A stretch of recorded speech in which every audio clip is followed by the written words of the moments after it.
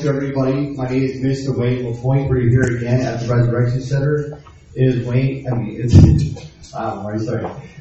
Wednesday, and we're here to do another powerful session with you. We're happy you're tuning in this evening. Last couple of weeks, we have discussed how to wear the armor of God.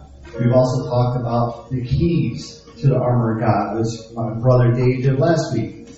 This week, we're going to talk about the tactical ways to keep your faith. Now, it's good to be wearing the armor of God. We explain why. It's good to know how to use it, which is the keys. But there's a lot more to it. We all know that we live in a corrupt and evil world where Satan is doing everything in his power to harm us, steal, kill, destroy, everything when it comes to us. He's a billion times more powerful than we could ever be. But I'm saying we, is the flesh.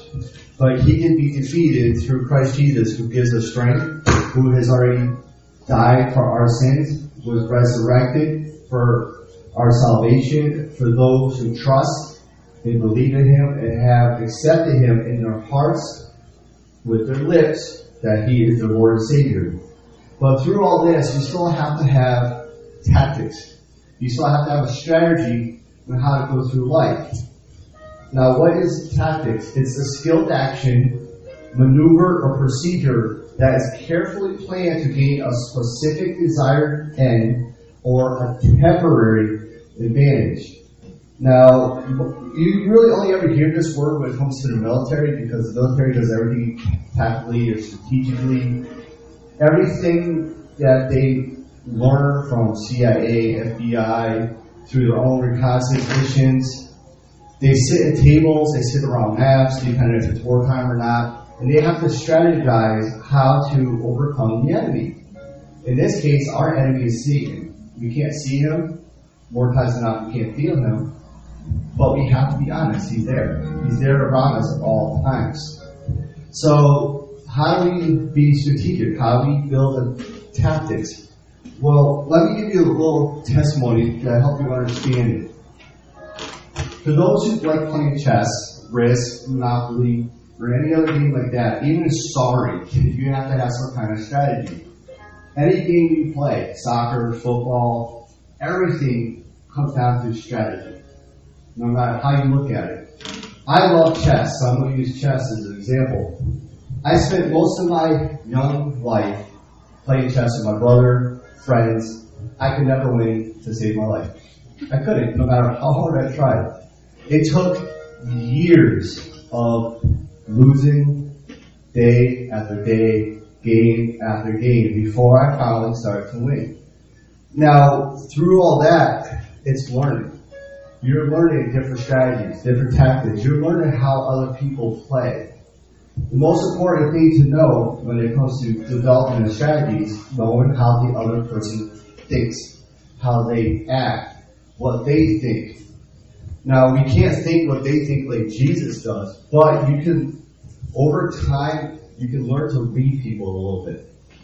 So, it took years to master, well, I don't want to master, but get as good as I am in chess.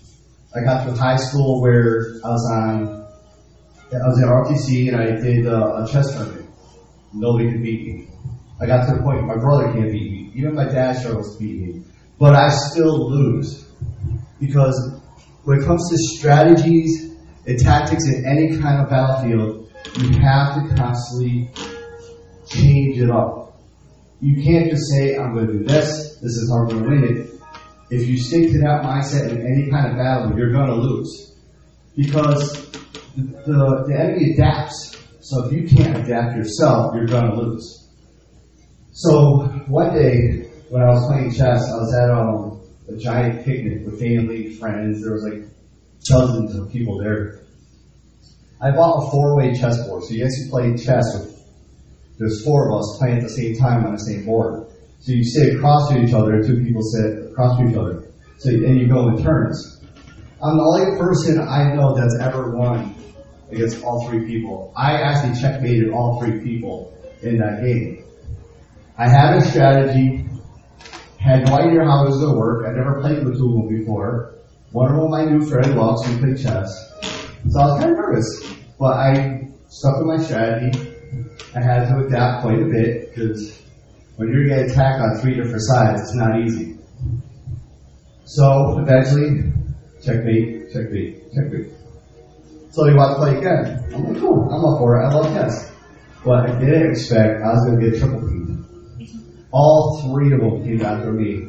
Now I hung in there for quite a long time, constantly adapting to everything I was doing, but I still lost. It is very critically important that we keep our minds open, that we adapt to our surrounding, that we have a strategy in place to constantly go through, not life every day. We are attacked every day. We know we're going to get attacked the rest of our life. We already know that. But it's the fact that when we wake up, we already know we're getting attacked from the moment our eyes open. And I could say to the moment our eyes closed, but we all know he still tries to attack us even when we're sleeping. So we're attacked 24/7. So you have to be fully aware of that. But there is still strategies and tactics to protect yourself when you're not awake. So we're going to Ephesians chapter 5. We're going to read 17 through 21. Again, it's Ephesians chapter 5, verses 17 through 21.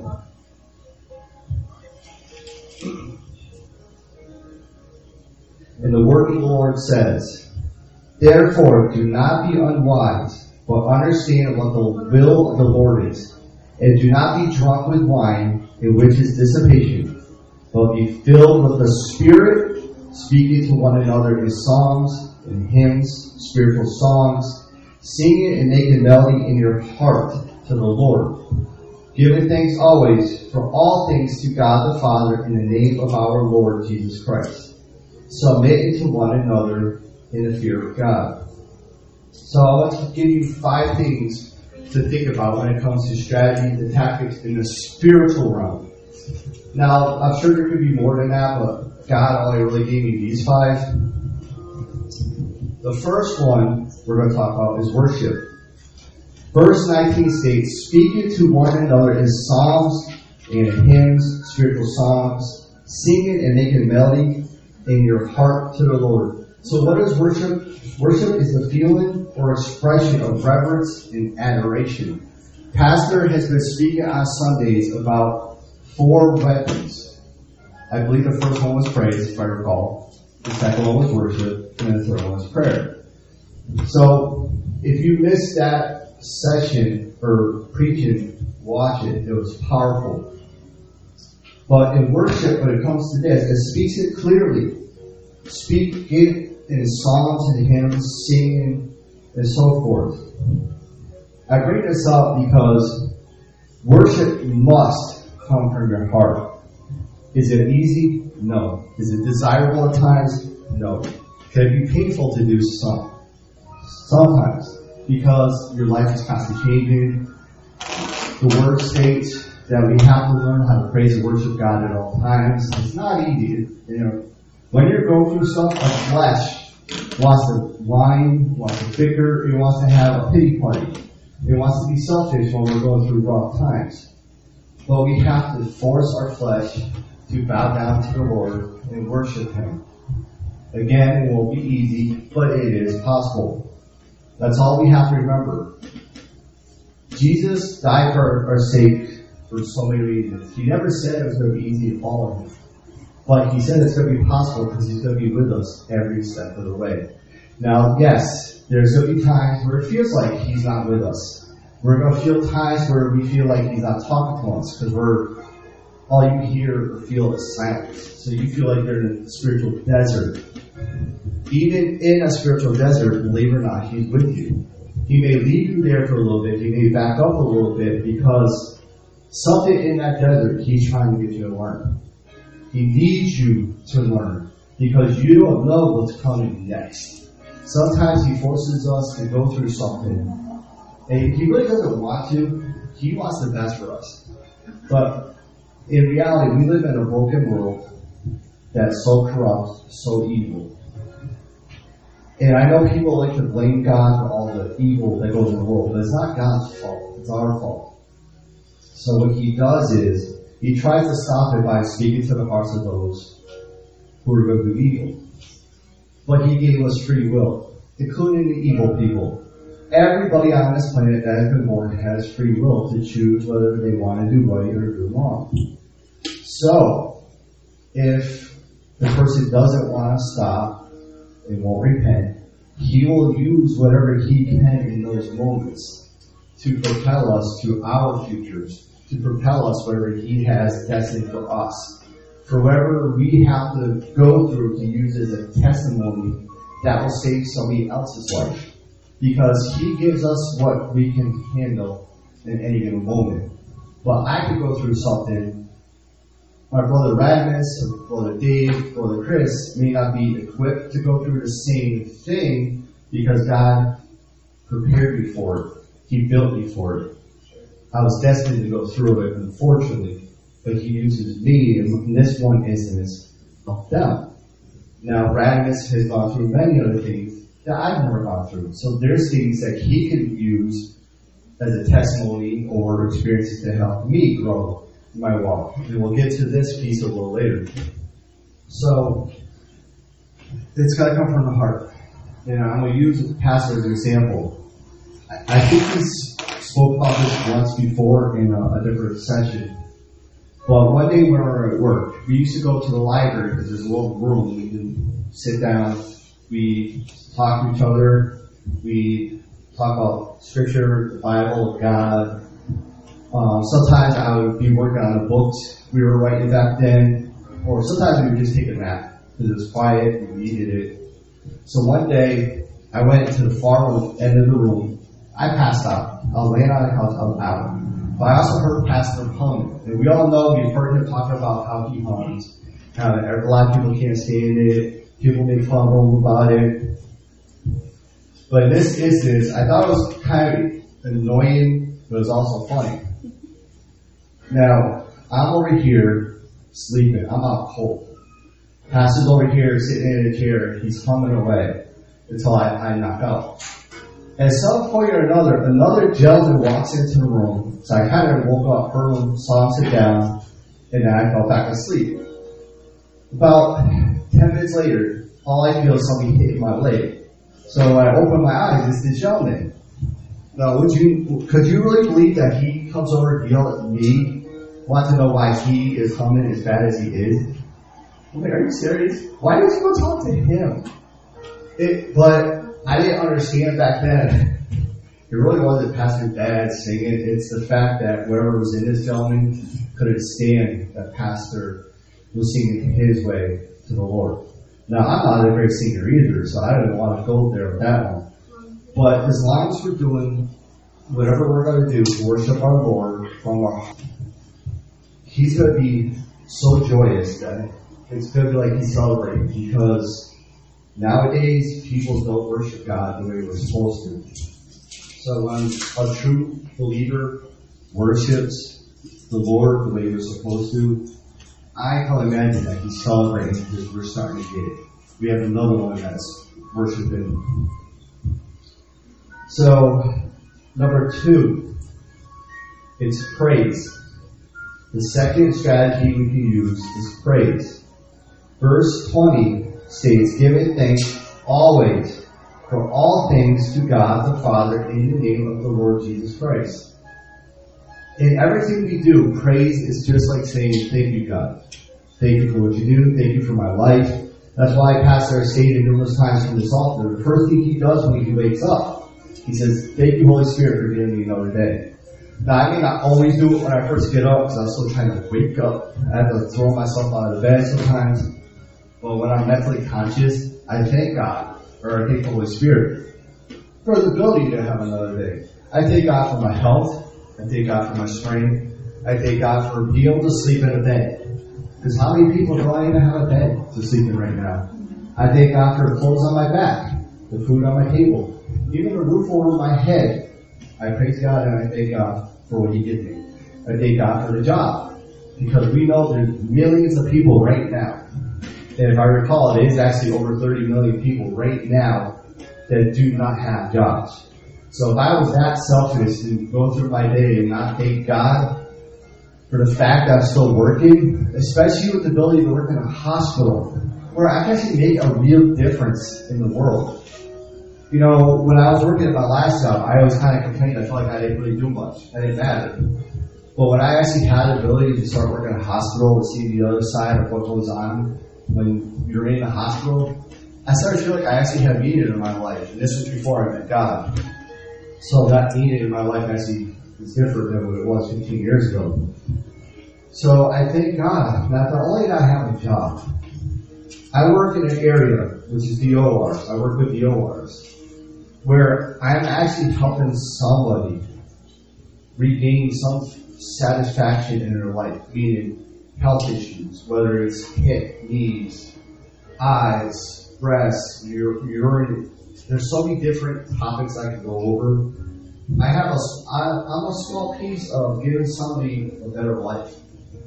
I mean, we do eye lenses all day. That's giving somebody the ability to see.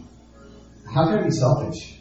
I have to thank God with the fact that I can see when I wake up, that I can hear, that I can actually get out of bed on my own, that I don't need somebody helping me, or I don't need a piece of equipment. I can sit here all day telling you how to praise God. There's so many things, but I'm not you. I can't think of what you go through or what you don't go through. I'm not a female, so I can't say thank you for certain things that females go through that we don't, and vice versa. But praise is seriously thanking God for everything you have. And to the extent, I didn't realize I did this, but I started catching on, and I actually liked it, so I continue to do it. When I leave work, one of the first things I notice I do is I look up at the sky. And I say, God, wow, thank you for the sun, because it shows me you're still on your throne. When I first started doing that, it started shocking me. So I was like, wow, where did that come from? But I've talked to you before. I have asked God to help my prayers evolve. So even if my prayers are evolving, but the way He helps me see things is evolving. So now I'm starting to thank Him for that much more. I love looking up at the sky. You have the sun. It gives us light, gives us warmth, gives us hope, because it shows us that there's still time, there's still hope, there's still light. And we know Jesus is the light. I thank God for even the clouds, because I don't know what it is about nature, but God has really done something with me that really draws me to nature. And I think that's my way, how I get closer to God is through nature. Even with the cloud, I look up and I feel like I'm looking at a painting, because the way the clouds look. Now I don't look at clouds the same way I used to. I can see the different variations of thickness and color and the shapes. It's like, wow, God, you're so amazing to create that. Especially at sunrise or sunset. Oh my God, I can sit out there for hours just staring at that. It's amazing. Forget rainbows. Rainbows are even more beautiful. I love the rain. I love waterfalls. I even thank God for when it rains. Like, I actually started to kind of yell at people at work because all I hear about is complaining when it rains. So why don't you thank God that He's actually giving us water? He's feeding the grass. He's feeding the flowers. He's feeding the trees. Well, we drink rain. Doesn't sound like we do, but think about it. Where's all the rain go? It ends up in sewers and plants, and somehow, some way, over time, it gets filtered into our kitchens. So we drink what He provides us. He gives nourishment to animals. I'm telling you, if you really look around, if you really give yourself a chance to see through God's eyes and what He's truly given us on a daily basis, you're going to start praising Him more, because now you're going to see so much more than you ever did. I mean, just me looking around now, I see more than I ever have. And that's how you start to really praise. And when you start to praise God for stuff like that, you're worshiping Him at the same time. Because you're thanking Him and you're worshiping Him for the beauty that He creates, that He gives us, that He allows us to see, that allows us to experience. God is truly an amazing God. And the fact that we can see His wonders is just truly amazing. The third strategy is prayer. Now, I know many of you, especially those who are watching, could be getting sick of hearing about prayers. We've talked about prayer for like months. But prayer is, we can't express enough how important prayer is. Prayer is submitted to one another in the fear of God. You have to know your place in this world, but you have to believe you are not a part of this world. We're in this world. We're stuck in the flesh. Our flesh wants to live in this world into the point of sin and react into however Satan wants you to react. But if you know you're a part of this world, and you don't live in this world, meaning we're a part of the kingdom of God, our minds will sit in a different realm. Prayer brings interference to the enemy's plans, to his strategies. We all know prayer is you talking to God one-on-one. Now, to devise strategies or tactics when it comes to the spiritual realm, you have to talk to the Master. He knows all. He knows what's going to happen before you even know what's going to happen. He knows what you're going to deal with when you open your eyes before you even deal with it. You have to ask God for guidance the moment you wake up to the moment we go to bed, because we don't know what we're going to deal with. We need His strength. We need His wisdom. God, which way do I go? Because if I go this way, He knows there's hookers down there, there's gangsters waiting down there to shoot me up just because I happen to drive by down the street. But if I go this way, I'll be safe. There are so many scenarios for so many things that I could come up with all day. Prayer is important. We need Him at all times. If you don't want to see His prayer, talk to Him. See this, communicate with Him. Pretend you're picking up the phone. There's been days where I really feel like I gotta talk to Him. So I'll clean off my chair to my desk in my bedroom, and I'll literally turn it, move it so it's sitting within 2 feet in front of me. Ask the Holy Spirit or Jesus to sit there, and I will literally stare at that chair like I'm talking to Him because I need to let it out. And I will talk to Him like I'm talking to Pastor or Chris, Dave, Erica, one of you. And I let out everything. Now, I don't do that all the time, but there are days where you just gotta let it out. So if you're frustrated with prayer because you think it's all high and mighty and holy, let's take it down a step. Prayer is nothing more than just talking. So don't be afraid to talk to God. He wants to hear us. Now, yes, He knows everything. He can read our minds. He can read our hearts. But He also delights Himself when we take the time to talk to Him. He would rather talk to us like He doesn't know what's going on, even though He does, than us dealing with our issues on a daily basis and ignoring Him and not talking to Him. He wants that relationship. Prayer is critical in each and every one of our lives. Fourth one is patience. Now, patience is extremely hard. Patience deals with prayer and everything that goes through our life. People pray all day, they pray for hours, sometimes for minutes. They think that if I pray for 10 minutes, or if I pray for 15, or if I pray for an hour, God will talk to me. It doesn't work that way. One thing God had to teach me a couple months, sometime early last year, was that I never gave Him the time to talk back. I would constantly pour out. I would dump on God. But I never took the time to shut my mouth to let Him speak back. And when I started now praying, yes, there's even times where it's hard to shut your mouth. Because all you want to do is just let out, you want to let out, you want to let out, and you feel like you're going to feel better. In some ways you will, but if you still don't learn to shut your mouth, and let Him be God, let Him speak to you, then what is the point of praying? Because you're seeking God for all of this, but you're not giving Him the time to actually give you the answers. Especially when we really need them. Especially if you're going through a situation where you have to make a very important, critical decision. You think if you can just pray real quick, God, I need an answer right now.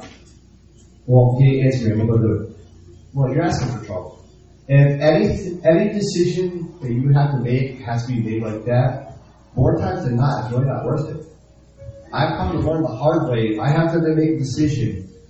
And it actually happened years ago where my boss wanted me to take over a position at my job. But he needed to know right away. And I said, well, if I can't talk to I was married at the time, so I was like, if I can't talk to my wife, I'm not taking it. So he gave me the 3 days I asked for so I could talk to her.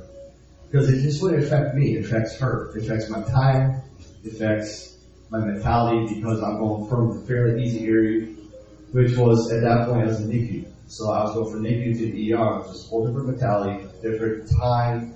He had different expectations on me. There was a lot of projects coming up. So I had to ask my wife for how she felt, if she felt it was going to be a benefit to us as a family, or if it was going to hinder us. So thankfully, he allowed me to do it. Unfortunately, I didn't know God at that point, so I didn't pray over it. But if I knew God back then, I couldn't imagine I would have prayed. But I also saw all the benefits and all the blessings that came rolling in after the fact. So knowing God now, looking back, I feel good knowing I made that decision, because I believe that's where God needed me to be to prepare me for where I'm at today. And I have to thank God, because if He didn't put me there, I would have never met that man. I would never have met Pastor. I guarantee you I would be 6 feet under the ground, and I guarantee you none of you would know me if I did not make that decision. But I don't believe I made that decision. I believe God guided me into it without knowing.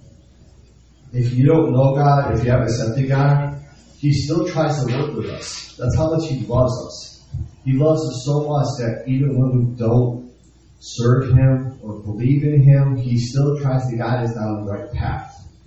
I mean, if I could sit here and really tell you my testimonies, and if any of you read the book I wrote, I lost track of how many times I should be dead. Whether on my own stupidity or other issues that have happened in my life that should have killed me. God could have let me die, but obviously He had a bigger plan for me. So He protected me through all of my stupidity. I could have drowned, I could have been beheaded, I could have been in a car accident, I could have broke my neck falling out of trees, because I used to love climbing. God is powerful. And through everything we go through, as hard and as painful it is, we have to learn patience. I have been waiting for my future wife to walk through this door for 5 to 7 years? How do you think I feel? She's coming. Amen. I receive it. My sister said she's coming. Let me check the door. Thank you. But you know why it took so long? It took years of God getting me out of my own way, of healing my heart to where it needs to be, so when she does come through, I'm not going to make the same mistakes. I won't hurt her. I won't be hurt again. He had to help me rebuild my trust in females because of how I've been portrayed through times in the past. It got to the point where something happened in my life that I finally gave up. And I said, God, I'm done. I've had it. I give you, and I actually said this out of my own lips, I give you full permission and authority to choose who it is, when I meet her, where, when, why, and how. And ever since then, somehow, some way, I've actually been able to keep it in His hands. Now, I keep asking the Holy Spirit, how can I do that in other areas of my life? Because I still haven't figured out how I did that. So somewhere along the line, I have learned to let it go and be patient. Now, it's not easy. I've had my moments. I've had fits of depression over the last couple of years because, especially around holidays, I get lonely. I feel like a piece of me is missing. Now, I know it's more important to be a part of God. I get that. But I've always had that desire since I was a teenager to find the one I would spend the rest of my life with.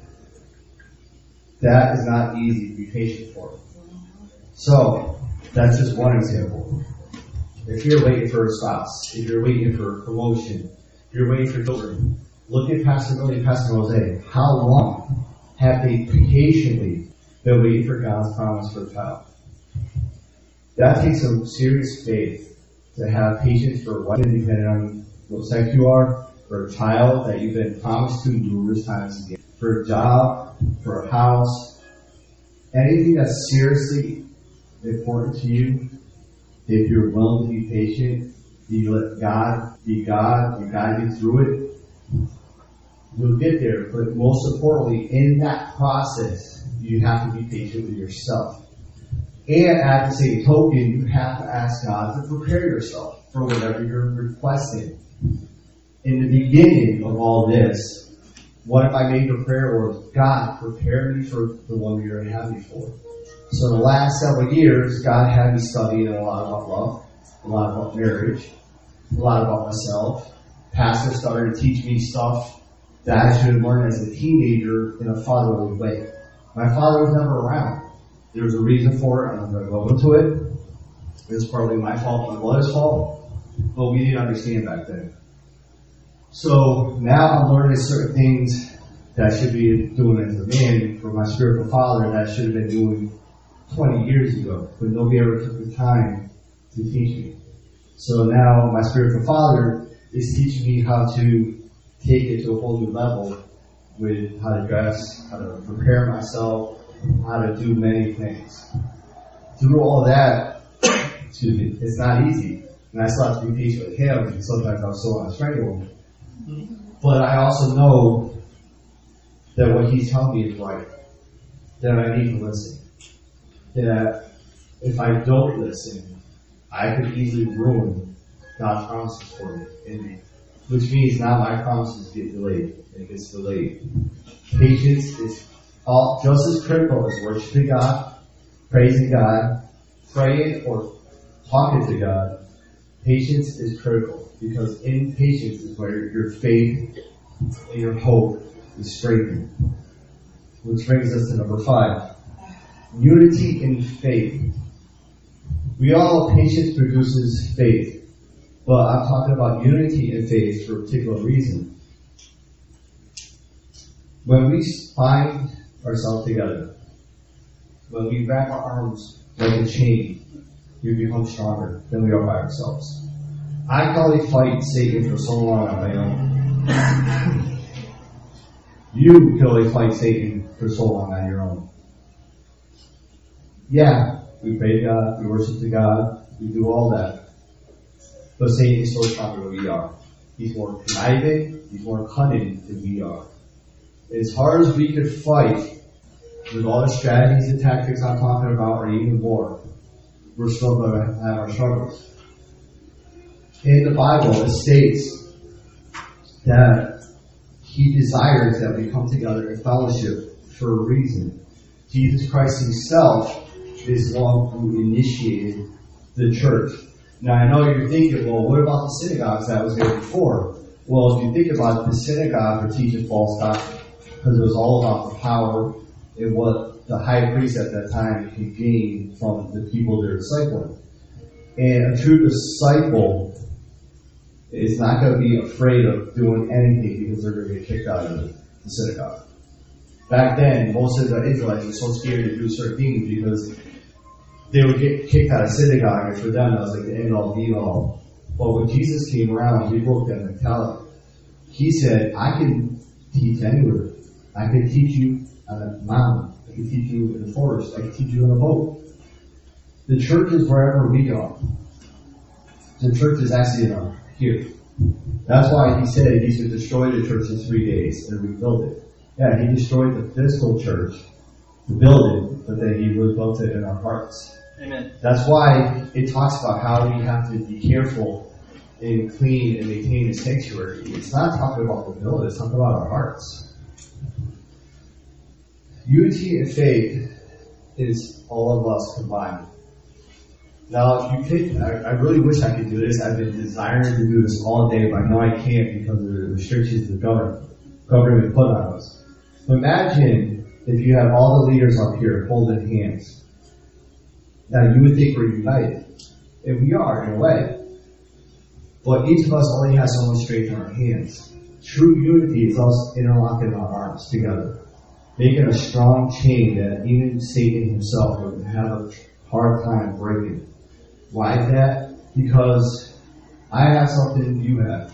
I need. You have something I need. And when we come together as one, like we're supposed to, because we're called the body of Christ, we become more powerful than Satan we could be, or couldn't be. There's a reason why Satan tries to keep us divided. Because when we become one, united, especially in faith, we become dangerous to him. We become dangerous to the kingdom. We have been called to fellowship, to pray for one another, to intercede for one another. So if we stand next to each other, arm in arm, I guarantee you it will be so much harder for Satan to interfere. Because if we were all standing and I'm in the middle, for example, and Satan tries to attack Emily, well, she's not alone. She's got Dave on one side and she's got me on another. And that's just those two. That's not including the rest of us around her. When we see she's going through something, she has us physically there to help protect her, but now we're also interfering with with the enemy's plans, because now we're interceding for her. We're not praying for her. We're doing what we're supposed to because she's not alone. We were never meant to be alone. I don't know why this planet thinks it's better to be alone. I've heard so many people say, oh, I don't need a man, I can do it all on my own. Go back to the beginning. Who do you think made a woman? It was God from us. You were meant to have us just as much as we were meant to have you. There's a reason for it. But there's people so selfish and prideful out there that think they can do it all on their own. You might survive for a little while on your own. But I promise you, in the end, you're going to fail, you're going to get hurt, and you're not going to like that one. So, Christians, my brothers and my sisters, we are supposed to unite as one. That's why we're called the body of Christ. So we're going to go to Ephesians chapter 4, verse 13 through 16. Again, it's Ephesians chapter 4, verses 13 through 16.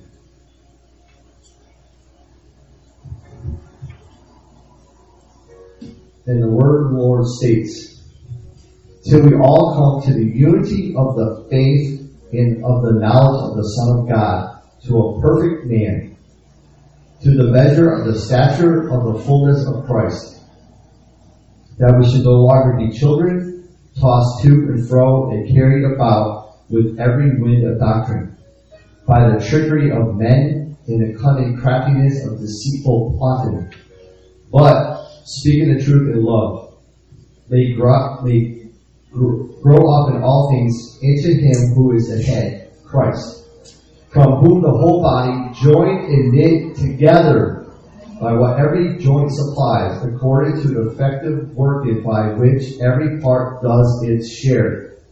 It causes growth of the body for the edifying of itself in love. Did you hear that? From whom the whole body, meaning us as individuals, joined together and knit by what every joint supplies, according to the effective working by which every part does its share. So if we work together as one, with God as the head, or Jesus as the head, we can be unstoppable. Imagine this. Thousands of us, or even hundreds of us, however you want to look at it, lined up arm in arm going down the beach. And we're all praying as one. Now imagine that tsunami we will send towards the enemy of hell.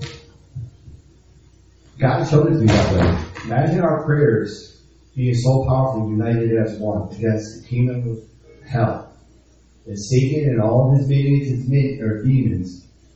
Imagine that tsunami that we could send towards him and make him run through the hills.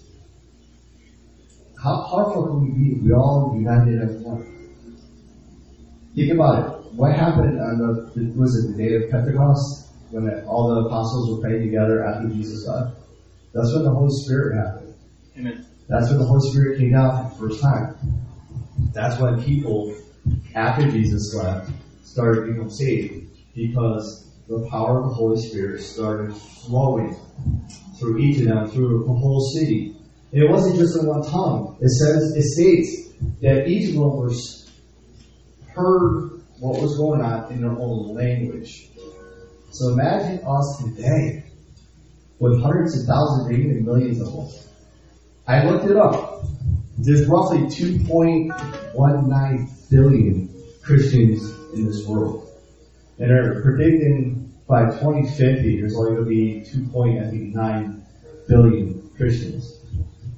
Imagine if we all got together in unity as one, praying for something specific. Do you really think Satan could stand against that? Prayer has power. I've seen it in my own life. I'm sure if I started asking all of you, or even those watching, you guys have examples and testimonies of how prayer works. And I'll give you one. I prayed something specific I told nobody. Not my daughters, not pastors, nobody. Because I want to know that I was seriously from God. And I asked God one day, because I kept getting pressured by people to start going out, put myself out there to go find my future wife. And I got fed up with it because I don't know what to do, where to go. So I started praying to God, what do you want for me to do? Do you want me to go out to the mall? Do you want to go to the park? Where do you want me to go? Or are you going to bring her here? Never told nobody. So one day we're doing a fast here at the church. And Pastor prayed for everybody. God had a word for everybody. So I kind of felt depressed because I was the only one left out. So right before Pastor started to close, Pastor Miller's standing next to me. So I get the little love tap. And she said, God heard your prayer. Continue to be patient. He's bringing her here. Me and my future wife. So, this was only a couple of years ago. But that also helped boost my faith, my hope, and trust in God because I knew He heard my prayer. I knew for a fact there's no way Pastor Millie knew what I asked because I never told her. I didn't tell Pastor Jose. I didn't tell Chris. I didn't even tell an aunt. I told my pillow what that desire was in that moment, and God answered me. Prayer works. Whether you believe it or not, it works. And I guarantee you, there's thousands of testimonies sitting in this room alone. It works. So to wrap it up, if you combine all these, worship, praise, prayer, with patience, unity, and faith, all these combined, and I'm sure there's many more tactics to use and more strategies to use, but God only gave you these 5. It interrupts and interferes with the enemy's plans and his tactics that he has for us. Because we all know God is stronger, God is wiser, and God is more powerful than Satan can ever be. So we seek the one, we worship and praise the one with patience and faith for the strategies we need to survive day by day, minute by minute. We will succeed. Always remembering, when we praise God, it keeps Satan out of our minds. Because while we're praising God, we're forcing our bodies and our spirits to remember it's because of Him. It's not anything I did. I'm not being selfish. I'm not going to be prideful. I thank God because I have life. I have 2 beautiful daughters. We're all healthy. We have a home. Praising God keeps Satan out of your mind. And we all know from the last 2 weeks with the armor of God, one of the first things he tries to attack is your mind. Because if you get your mind, you're done. Worship keeps Satan out of your heart. Because when you worship God from your heart, what's there? God, the Holy Spirit. So if you're truly worshiping God the way we're supposed to, and it's coming from your heart, all that's filled in your heart is the Holy Spirit, with love, and gratitude, and faithfulness, and praise, and worship, and songs, and everything else that you have for God. So Satan has no room to get into your mind or heart. Through prayer, we continue to learn and grow. We learn to develop the tactics we need from God to go after an enemy when we're told to, or God asks us to intercede, or we ask each other to intercede for one another. Through prayer, we learn how to deal with life.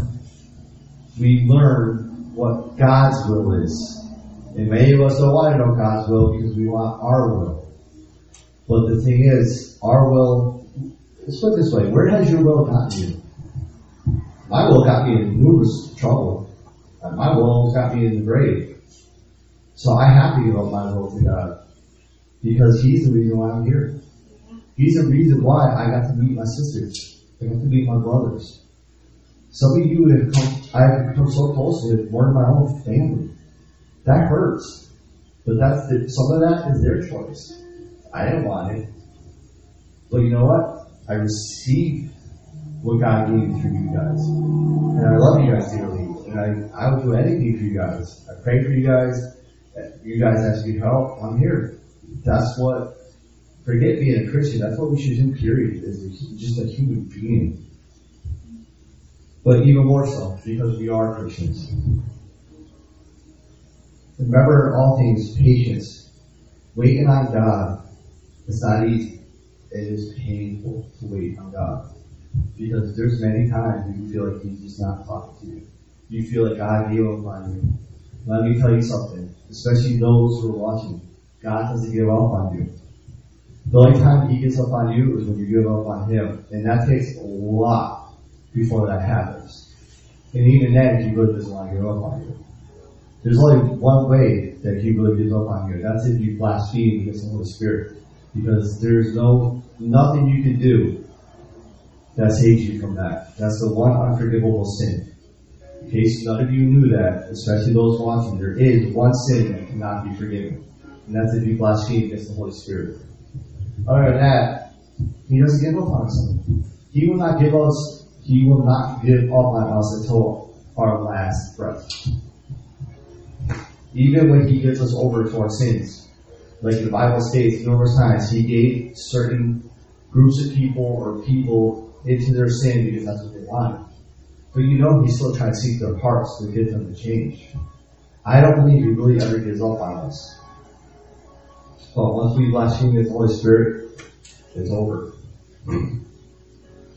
We have to have faith. Faith is believing in what you can't see. Faith is knowing that God has promised you something, whether it's something personal or in the Bible, basically stating salvation. Even if you use salvation alone as your faith, you're believing in God and you're trusting in Him. And that's what fuels us to keep going each and every day. Now we have to also remember, tactics isn't just fighting for ourselves or protecting ourselves. Strategizing and creating tactics is also to help protect others. The Bible states it's not just all about us. More times than not, it tells us that we're supposed to seek our brothers out for help. We pray for them, we intercede for them, we do what we got to do to help them. We have to run a race, but we're not supposed to leave people behind. So, remember in all things, we are together. Through all this, through all the tactics and strategies, remember you're not alone. Remember praise, worship, prayer, patience, and faith. But remember, you're not alone.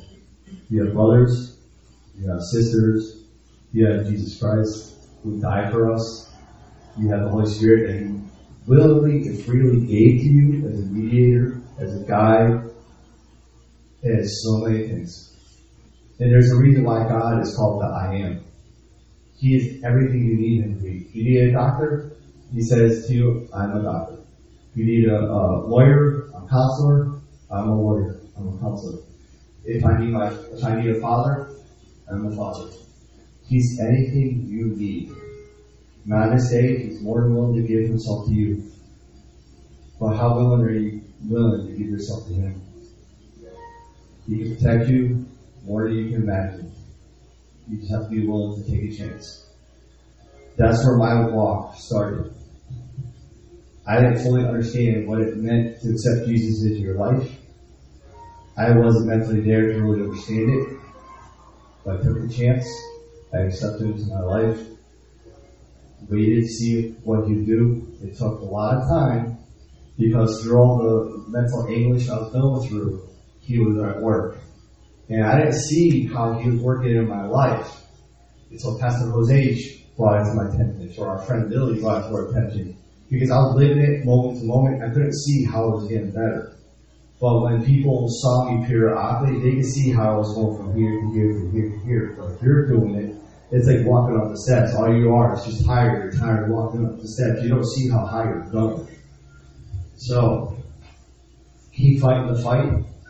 Remember, you're not alone. And we're always going to be here for you. So I thank you for watching tonight. I pray you learned something powerful. I pray you learned something that you really needed to hear, because God is seeking you. And He's given us some amazing skills that we need to fight the enemy. The armor of God, the keys to how to use the armor, and now the tactics and strategies you need to put into place so that you can defend yourself and others around you. So may God bless you until we see you. Hopefully you'll be soon.